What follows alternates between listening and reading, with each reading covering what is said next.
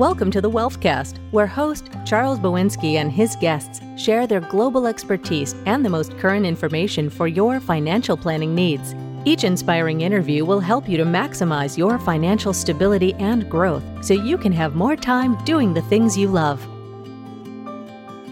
And now, here's Charles. Hello and welcome to the Wealthcast. I'm your host, Charles Bowinsky. I'm very pleased to have George Daniel as my guest today. George is extremely well known within the fly fishing community as a speaker, instructor, author, and competitor. In this podcast, George talks about his personal journey as a fly fisherman and offers advice to anglers of all levels. One minor programming note, George calls me by my middle name, which is Phil. This is an artifact of growing up as a junior, and to this day, my family and many of my friends still do so. I hope that you enjoy the show.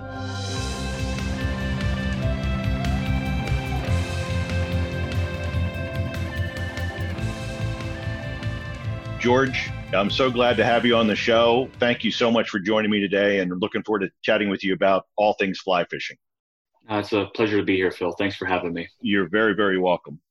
So most of the people, or many of the people that are listening to this podcast that who have fished before are familiar with who you are. But there are many people that are going to be listening for the first time and really are being introduced to you for the first time through this podcast. So it'd be helpful maybe to talk about how you got started and where you are today, and then we maybe talk about some more details about fishing in general. Yeah, absolutely. I'm just a fly fishing bum that found a way to kind of carve out a living doing something that he enjoys. And long story short, I grew up in northern Pennsylvania, kind of on the border between New York and Pennsylvania, up in Gailton, Germania. So in the boondocks, in the sticks. And we were a one-car family. Father worked out of town, worked a lot of hours. And luckily for me, I had the stream called Germania Branch, which is a tributary to Kettle Creek. But it was a kids-only section. And luckily, I was the only kid in the village that fished. So for the first 14 years of my life, I had this beautiful private brook trout fishery all to myself. My father introduced me to fishing, but he was impatient, wasn't, I would say, a great teacher, but he at least introduced fly fishing to me. And because I had the resource readily available to me, at that time there was no Nintendo and so forth and, iPhones. So you were outside, and it was the environment, I think, that really created the angler in me. So I had this beautiful fishery to kind of just explore and just spend most of my childhood, youth in. So I kind of got interested in that. And then luckily for me, when I was 14, my father got a job in the State College area, relocated down into the State College Lock Haven area. And when I was 14, I started reading about, George Harvey, Joe Humphreys. And even at that age, I read about, Joe and George teaching angling at Penn State. I thought, wow, like people can actually make a living doing this. This was, and it was just mind blowing to me. And to know that these gentlemen were only like a half hour away from my house. So I read all the books, even at 14. I didn't read. I was a horrible student in high school and just horrible. But the fishing, I read both of Joe's books. I got George Harvey's book, and they were my Bibles growing up.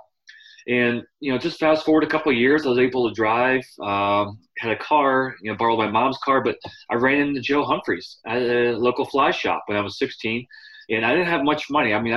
We were very tight financially, but I had a few bucks with me, and I had already bought Joe's books, but I was at the fly shop at Fly Fishing Paradise, and Joe comes in with a whole group of folks he's doing a corporate trip with, and I knew this was my one opportunity, once in a lifetime opportunity to figure out a way to strike a conversation. So I kind of and I'm a very shy kid, but I kind of broke my way into the group and said, Mr. Humphreys, if I buy your book, will you sign up for me? And, you can't turn down a 16-year-old kid.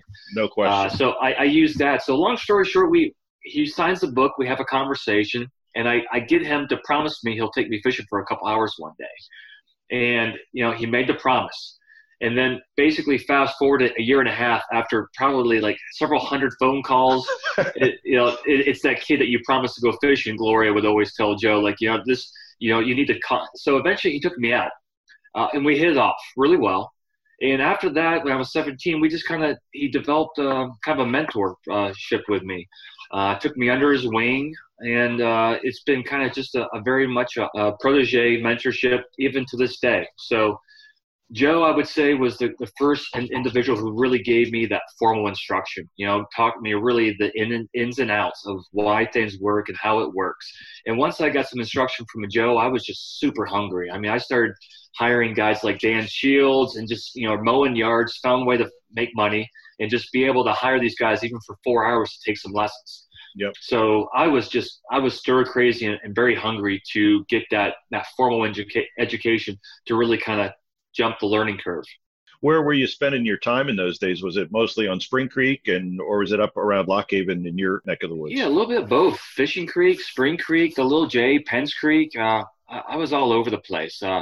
Just a wonderful place to grow up. But yeah, that was kind of the beginning of the end for me, I guess you could say. Right, that's great. Do you remember, just out of curiosity, do you remember the place that Joe first took you? Was it? Yeah, we fished on Big Fishing Creek. We fished below the Federal Fish Hatchery, or behind the Federal Fish Hatchery. And no, it was a day I'll never forget. It's just watching the master and play. It was just a great experience of him just being able to be patient and just spend time with me. And it's something that I've never forgotten. Because now, not that I'm too much older, but I'm, in my 40s, and it's amazing now I have kids in their teenage years, even some 20s, that ask me to go fishing, and I do everything I can to kind of help out that kid because I'm just paying it forward from what Joe did for me. Yeah, that's fantastic. I think following your bliss and figuring out what it is that you really love to do and then making a living doing it is sort of the American dream, right? So it is. It really is. That's a great story. At that point, I imagine Joe was running the fly fishing program at Penn State already, or was that a little bit before that? Yeah, he retired. This was like 95, 96, so he had been retired for maybe 8 or 9 years. Okay. After a handful of years, finally, just after graduation into Lock Haven, then went into Lock Haven University. Joe was the one that kind of really kind of put that seed into my mind. That maybe someday down the road you could maybe take over the angling program, but go to Penn State, get your master's, and I kind of transitioned over there. And I did my worked at my graduate work at Penn State, and eventually I kind of left that idea because at that time the program was a little different. It was engineered or kind of geared a little bit differently. And I ended up just going on my own way. Basically, I wanted to work for myself. I didn't want to work for an institution. I wanted to be a member of the U.S. fly fishing team. And I kind of did that for a handful of years. So I kind of walked away from that opportunity. And then just as chance would have it, there was an opening, last year. Joe called me up and said, hey, have you thought about maybe coming back and maybe kind of taking over this program? And I think it was the perfect timing because for me personally, I think what makes me somewhat qualified for this position is my worldly experience, traveling with the U.S. fly fishing team, my experience traveling, speaking, working with people. If I went straight from like grad school into that position, I would not have been able to join the U.S. fly fishing team, wouldn't have been able to travel, and that would not have created the experience and I think the knowledge base that makes me better for the job today. Yeah, it's all stepping stones, right? Exactly. It's all dominoes. So let's talk about I think probably a lot of people listening to the podcast may be hearing for the first time that Penn State actually has a fly fishing program. They do. And it'd be great for you to just take a couple minutes and describe what that is and sort of what the origins were.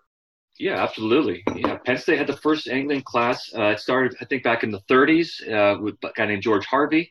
It became the first credited course in the 40s.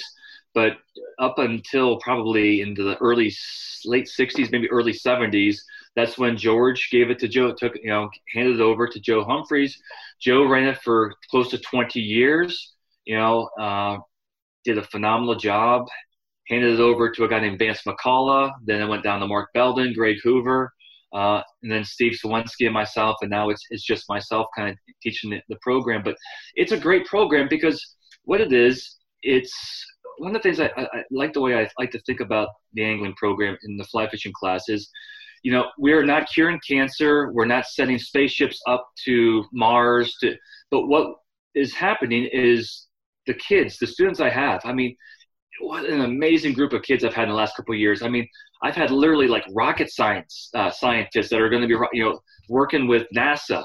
There are people, there's a young lady that is going to be working for the government creating submersible vehicles just cool, but high stress, incredible positions, but they're going to be doing incredible things with their life, but they need some sort of release. And fly fishing is one of the tools. It's a lifelong activity. It's a leisure activity that allows these kids, when they get into their careers and in their families, to kind of get away when they need that break. It allows them to kind of escape, refuel, re-energize, recalibrate, and then enjoy their time. And then when they go back to their lives, back to their work, they're able to go back and be productive members in society, and then also hopefully have, a good family life as well. Yeah, that's interesting. Our friend Mark Anilowski often says that it's hard to think about anything else when you're focused on a tiny insect 20 yards away on the surface of the water. And it forces you to sort of get rid of all the other thoughts in your head and focus. Exactly. It's mentally healing that way.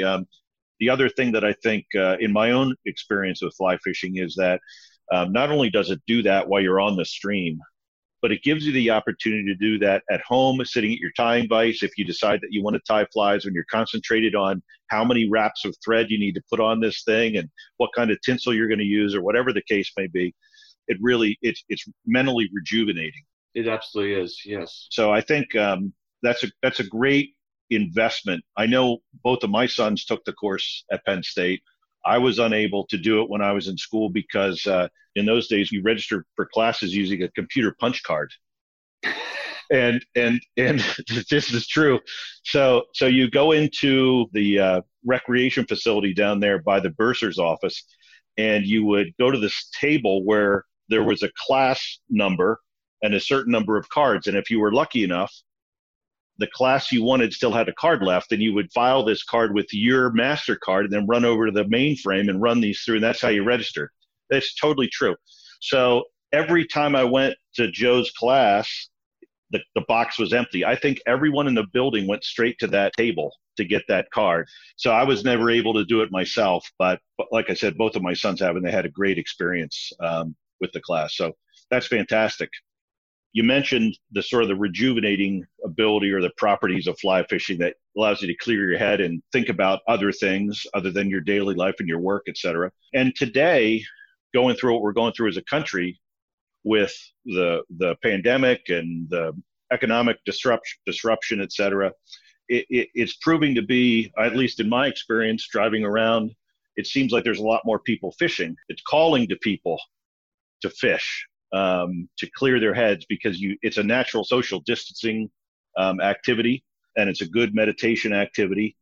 So for those folks that are listening that haven't fished before, that are sort of thinking about getting started, what do you think when you go into a fly shop and you see all this gear and you see all these tools that you could get, what advice do you have for someone starting out? What's the best way to get started if there's an interest in fishing? So if you have whatever funds you have, I would say almost like a 50-50 ratio. So, and before you even invest, one of the things you can do is just simply, most of these fly shops have like what they call like Orvis one-on-one programs and stuff. Usually these are free. And what's so nice about this is before you even have the opportunity to actually make the investment to buy things, all you need to do is just go to these classes. They're free. You need to sign up. They go over the basics, the essentials, the rod, the reel, just the core tools that you need to fly fish. Then they'll take you out, often casting, or if there's a stream or a pond nearby, they'll allow you to actually use their equipment. So what this does, it just allows you to actually have like almost like a free rental for a couple hours, try to get a feeling for the activity and whether or not you really want to kind of, go further. And if you do want to go a little further, what's nice about fly fishing is, again, you don't have to spend a lot of money. There are some budget, very budget conscious, tools and outfits, but you could just spend a few bucks, a couple $100 will get you a great outfit. But more importantly, just spend even a half a day with a qualified instructor or a guide, because you can watch, because this is what I do for a living. I do, 100 lessons a year besides my Penn State gig. And they always tell you, I read your books, I watch your YouTube videos, but it's nothing like one-on-one instruction and spending time with someone that knows what they're doing and can give you constructive feedback. So, even with that being said, just find a good, knowledgeable fly shop that has a couple good qualified instructors. Spend a couple $100, get some good qualified instructions on the basic casting, because no matter how expensive of a rod reel that you use, it doesn't mean anything unless you know how to use those tools. So just get some basic instruction and buy a pretty simple basic set of equipment, and you don't need to get things complicated. That's the beautiful thing about this sport. You can keep it simple, and it doesn't have to get too expensive with this. Yeah, they like I think most other activities that we pursue. There's this learning curve where at the beginning you think you need every piece of gear imaginable, and as you learn what you're doing, you start divesting pieces of equipment and getting back to the basics of what you really need. In my personal experience fishing, that's certainly been true. Absolutely. Yeah. You can look at the veteran, you can look at the guys and the ladies that really know what they're doing on the water, and you look at their vests and stuff. I mean, it's pretty streamlined. They don't carry thousands and thousands of flies. They carry maybe a couple hundred flies, a couple spools of tippet or whatever. But you can look at the greenhorn, the guy that just came out of the Orvis shop, thinking, I need to have this, I need to have this. I mean, their packs are just bulging. They can barely fit what they have into their – when I see beginners, that's what they look like, because they think, I need this, and you're exactly right. But once you figure some things out, you'll figure out usually technique, presentation trumps all that other garbage. And you can really kind of focus less on the gear and just focus more on the experience and the techniques. Yeah, I can remember one of the first trips I took after graduation from Penn State, and it was, we were all working and we started to have some resources. So we decided to take a trip to the Delaware River, and we invited one of our neighbors who had never gone fly fishing before. He's got a tremendous sense of humor. And he literally went into Orvis, opened the catalog and said, make me look like page 165. And he just bought everything that whatever the model was wearing. And it's true. It doesn't have to be super complicated. It seems really complicated in the beginning, but like anything else, there's a learning curve, and the slope does become less steep. And I think your advice about getting some instruction in the beginning is really important, just in my experience as well. So from your perspective, what did you think when you first started fishing, and maybe early on in, before your competition days or early on in your competition days, was there anything that you thought was really important that you decided at the end of that period of time was less important and you sort of steered away from or de-emphasized? Yeah, so it's kind of going off of what we were just discussing, is just the gear. I mean, before the season would begin, you would look at the hatch charts, and when you go to central Pennsylvania, we've got bug factories. We've got some of the most prolific fisheries in the country, and we have every style of mayfly, caddis, stoneflies that are hatching.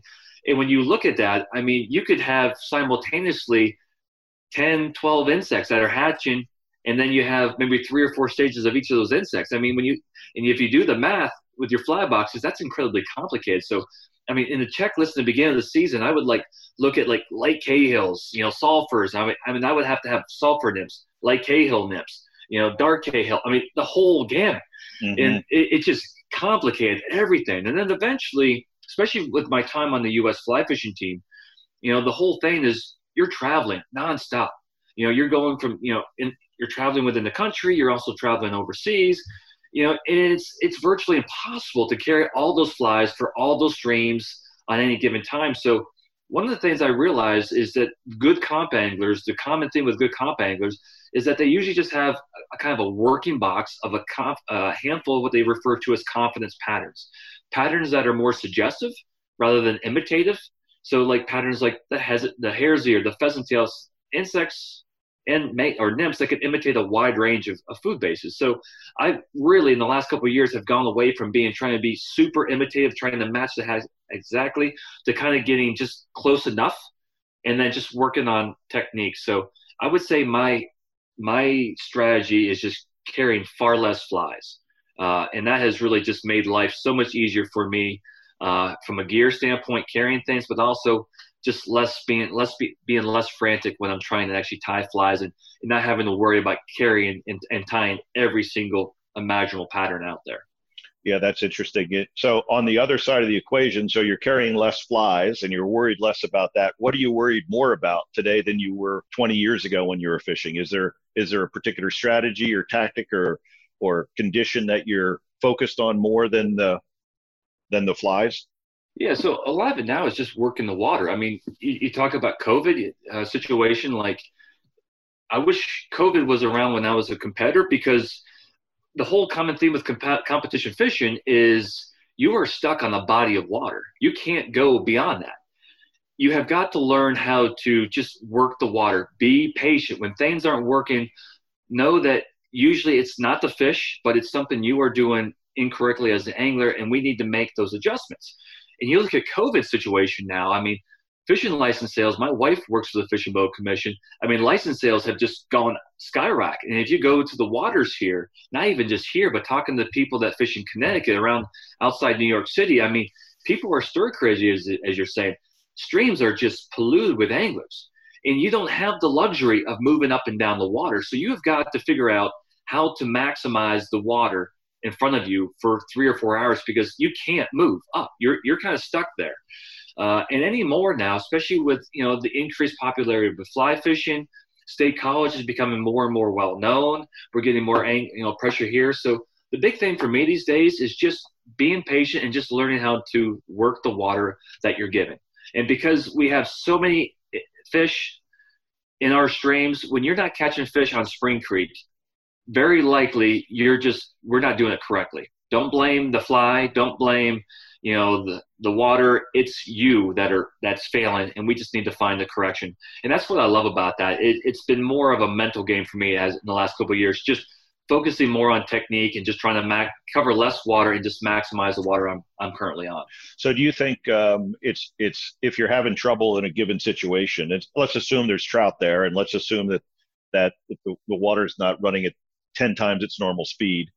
Is it your thought that it's probably not your fly selection that's causing the issue? It's probably presentation or delivery of the fly?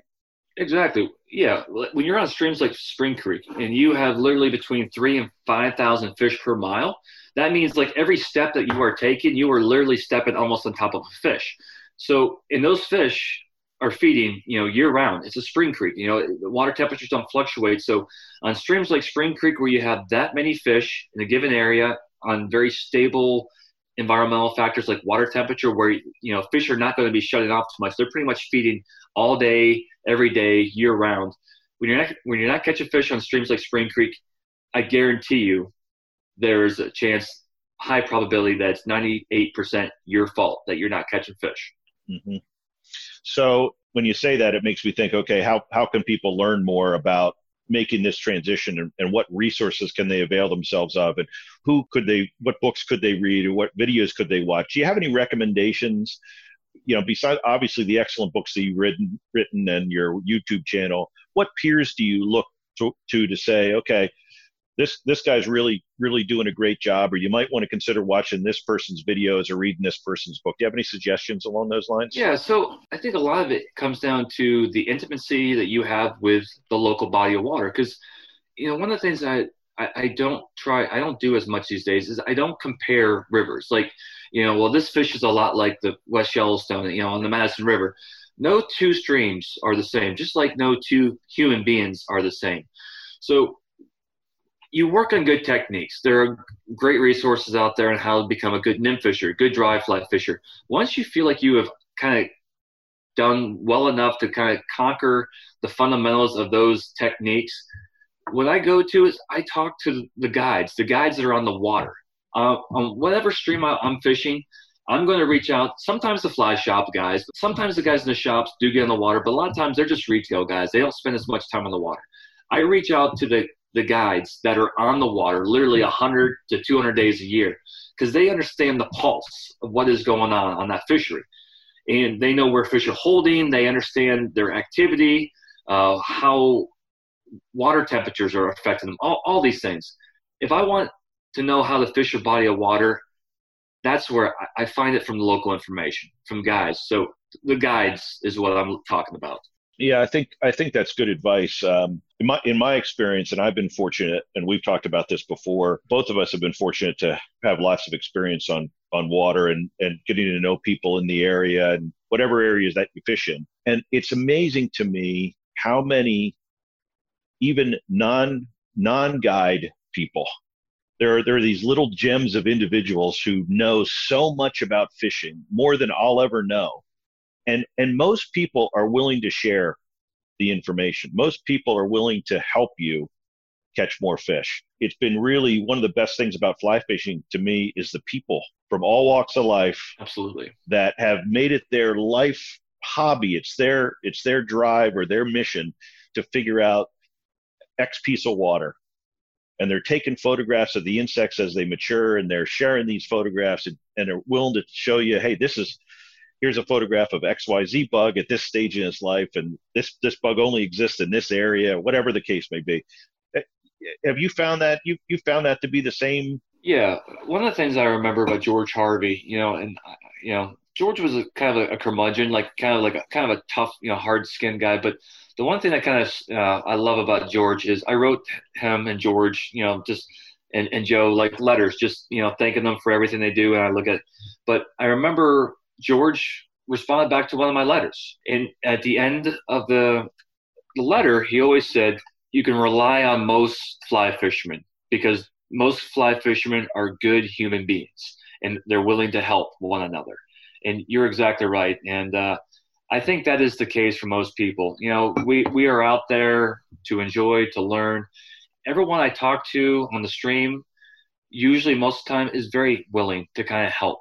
And that's the one thing also I didn't point out. If you're getting into fly fishing and you're not sure about what to do and you're by yourself and you're on the water, don't be afraid to actually go up to someone. If you see them catching fish, or if you see what they're doing and it seems like they're a natural at it, don't be afraid to go up and ask them a question like, "What are you doing? Can you help me out?" Because I can guarantee you 99% of the people that you go up to in this world on the stream, they're going to help you out. Yeah, it's been my experience as well. Matter of fact, I've learned a lot from folks in those situations. And like you said earlier, it's your responsibility to pay it forward too. Correct. If you get help from someone and someone else asks you, I think it's only natural that you're gonna do the same for them. But it is, I try to explain to people why fly fishing often, and a lot of it has to do with catching fish. A lot of it has to do with the environment. A lot of it has to do with the arts and crafts part of making your own flies. For me, this is for me personally. Yeah. But the best part of it is, at least in my estimation, is going down some dirt road in the middle of nowhere with your friend, finding some stream that you've never fished before, catching fish, having a great time, maybe stopping somewhere on the way back and having a beer and a sandwich and reliving the experience, and then getting up and doing it again. Yeah. That, to me, that's what fly fishing is. It's the whole package. Absolutely, it's not just catching fish. Yeah. Yeah, you're on that latter stage. Larry Dahlberg, who did the video series "The Hunt for Big Fish," he said it best. He said, you go through different stages in your life. First, you just want to catch a fish. Then you want to catch lots of fish. Then you want to catch big fish. Mm-hmm. And then the last stage is catching fish the way you want to catch fish. And I know you love the small mountain streams. You love swinging wet flies, even though wet flies is not always the most productive.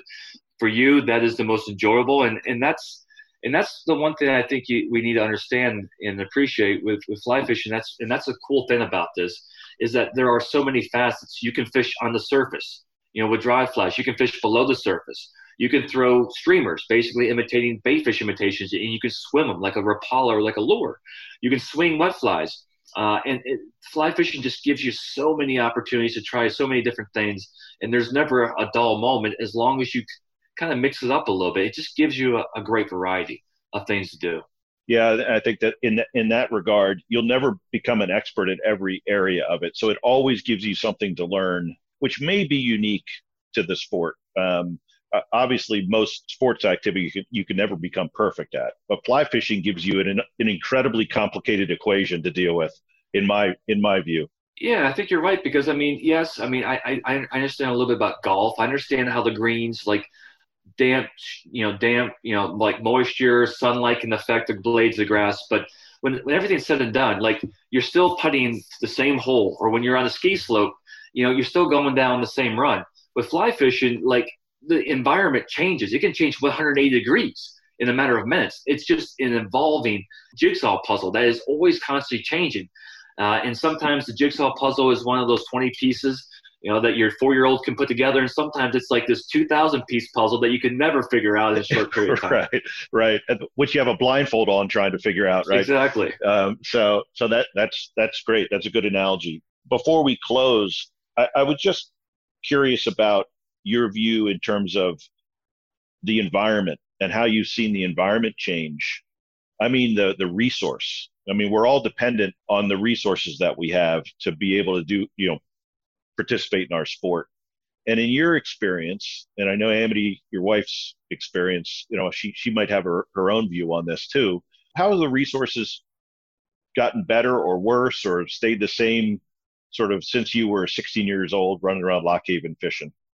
So in this area, I think they've actually gotten better for the most part. For the most part, I think one of the advantages is in the last couple of years we have had an increase of anglers, and when you have an increase of anglers, you have more friends of the rivers, more friends in the water. So when you have that vested interest that we need to keep this, and you have more people that are basically connected to this resource, and whenever there's a threat to that, you're going to have a greater opposing force to anything that can kill the water, or so to speak. And one of the things I've noticed, especially where I grew up on the headwater streams of Lake Kettle and Pine, Trout Unlimited, years ago, starting like 15, 16 years ago, started doing this, basically reestablishing a lot of these tributaries that were once acid mine drainage. Basically not that, whether it's all fluorescent blue because of aluminum or just completely like orange due to the iron. They have done an amazing job like cleaning up a lot of these streams. And as you know, there's a watershed, and what happens on the top translates and transfers down to the bottom. So like as an example, like not trout fishing, but the West Branch of the Susquehanna River, right from my house here on Lock Haven. When I was in school at Lock Haven back in 97 to 2001, like it was dead. It was deader than the doornail. Now, because of the efforts that they have done on the headwater streams, we've got good muskie fishing, we've got bass fishing, we've got good carp fishing. It has turned out to be a good fishery. The other thing I'm seeing now is you have these great limestone trout streams. And finally, there's been enough pressure where more and more people are practicing catch and release, and they understand the importance that once you have this resource, if you just simply install regulations on those waters where you're not taking fish out, but basically you just create like a no kill or a very limited kill, that resource, instead of spending millions of dollars into stocking these waters and the amount of pollution that it takes to rear these fish, if you just let the system sustain itself and not take fish, it's going to take care of itself for you. You look at trout populations, you look at some of the math or in some of the surveys, like Spring Creek. I mean, Spring Creek it's got like 3,000 to 5,000 fish per mile now. It's got the highest amount of fish that it's ever had. Same thing with Fishing Creek, Penns Creek, the Little J. I think our limestone streams are actually in far better shape now because of the efforts with Trout Unlimited, the local conservation organizations that have basically said we have got to just limit the amount of fish that are being taken from the system.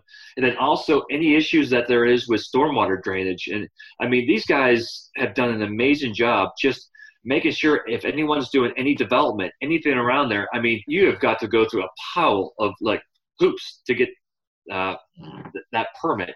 So I think the number of watchdogs have been heightened to a much higher degree. And because of that, I think we are probably really, in all honesty, in this area, living in some of the best times from a trout fishery standpoint. Yeah, I've seen that myself, and it's amazing to me. Spring Creek is as an example for how much State College has developed over the last 40 years, and even longer, of course, but 40 years in my experience. It's amazing that Spring Creek still pumps out the bugs it pumps out and the fish, and there's no stocking. It's just wild, reproduction. it is an amazing resource. And I would agree with you that the more people we can get involved, the better off these resources are going to be. It's sort of counterintuitive. The more fishermen, the better off the resource, but it is true. Yeah, I mean, definitely. If it was up to me, I would prefer to see less anglers, but also you saw less people, less membership to TEU, 25, 30 years ago.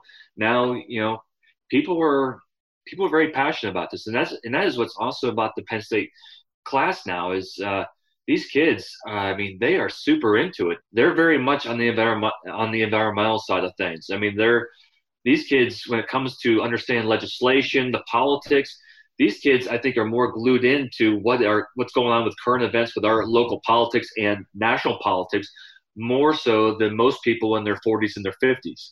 So it is something that is really cool to see that hopefully there is this next generation that kind of at least maintain at least what we have. Yeah. At the end of the day, that's kind of our responsibility, right? To make sure that it continues on for the future. It is. On that note, George, I just want to thank you so much for spending time with me on the show today, and for the listener that wants to learn more about fishing and explore some of George's videos on YouTube, etc. In the notes for this podcast, we're going to include links to all those things, your website, Living on the Fly, etc. So if you haven't fished before, here's your opportunity to avail yourself of some great resources, and you can learn from one of the best. So George, thanks so much. No, thank you, Phil. It was a pleasure. Thank you for joining George Daniel and myself today. You can find links to George's Amazon author page, his YouTube videos, his website, etc. in the show notes for today's episode. Thanks again for joining us. Please remember to subscribe and to join us for our next podcast.